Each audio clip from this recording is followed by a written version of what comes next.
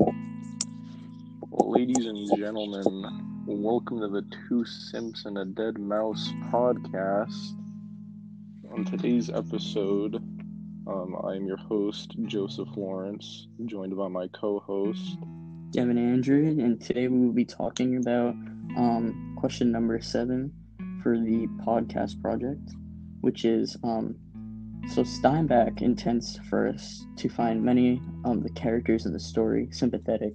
So, in our opinion, which character is the most worthy of the reader's sympathy and why?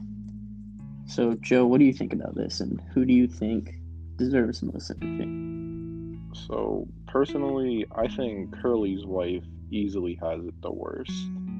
You know, she's barely getting any attention from her own husband. And even before she met that husband, she had a rough life.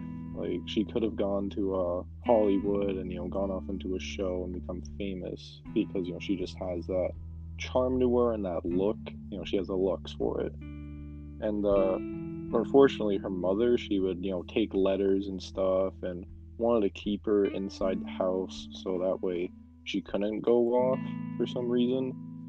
So, and she ended up being forced to marry Curly and is now stuck on this farm with nothing to do. He's really protective and he doesn't want her going out anywhere and having any fun. And even the fact that she's never given a name, just the fact that she's known as Curly's wife kind of only amplifies this effect that, she's kind of an outcast. Like, she's not treated with respect and not, she's just not treated correctly. And one quote that supports this, when she was talking to Lenny in the barn on that fateful day, she says to him, "I never get to talk to nobody. I get awful lonely."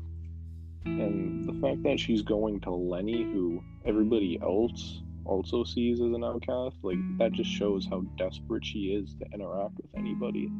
And, I think it's a real shame because, everybody deserves respect and everybody should have somebody to talk to. But she's just kind of thrown out like an outcast.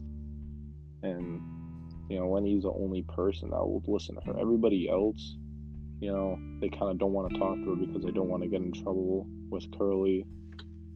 And, they're afraid to talk to her because she's kind of a flirt. But I think she's just really desperate for social interaction. What do you think, Devin?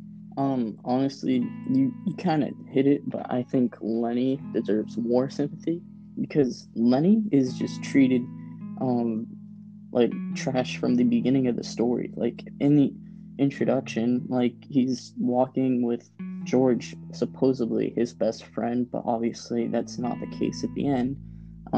He just treats him like a jerk. Like this quote over here. Lenny looked puzzled. Like I done in Weed. Oh yeah, you forgot that too, huh? Well, I ain't gonna remind you of fear like that. Fear ya and do it again. So he's just treated with disrespect from George, and he doesn't respect the fact that he has a mental disorder, and even though he has a mental disorder, he's still treated like trash from everybody, and he's doesn't understand. So in the event when they were in Weed working, when that little girl had a nice red dress and he just wanted to touch it because it was soft, because he likes touching soft things like rabbits. When he grabbed onto her and held onto her, she obviously freaked out, but he didn't know that she was freaking out and she was scared, and he got scared because she was screaming, so he grabbed onto her. So obviously, I think the mental disorder thing, he definitely deserves a lot more sympathy. And she's just treated so bad by George. I feel so bad for him. When George blows up in the first chapter and he says, "You get in trouble, you do bad things, I gotta get you out." His voice rose nearly to a shout. "You crazy son of a bee. You keep me in hot water all the time." He took on the elaborate manner of the little girls when they are mimicking one another. Just wanted to feel the girl's dress. Just wanted to pet it. He just wanted to pet it like a mouse, like he says here. And then, obviously, George comes back with, "Well, how the hell did she know?" you just wanted to feel her dress, and they go on, and he just like loses it on her, and I feel so bad for him. And obviously, in the end, when he ultimately kills Curly's wife, and the dog, he just wanted to, like, again, he just wanted to be nice, and then he didn't know what to do because he's mental disorder, and he accidentally killed her. So, and then in the end, he's ultimately killed by his supposed best friend, and I think he deserves some sympathy. I mean, to a certain degree, you are right, but I think regardless, you should have a natural sense of morality and what is right and wrong.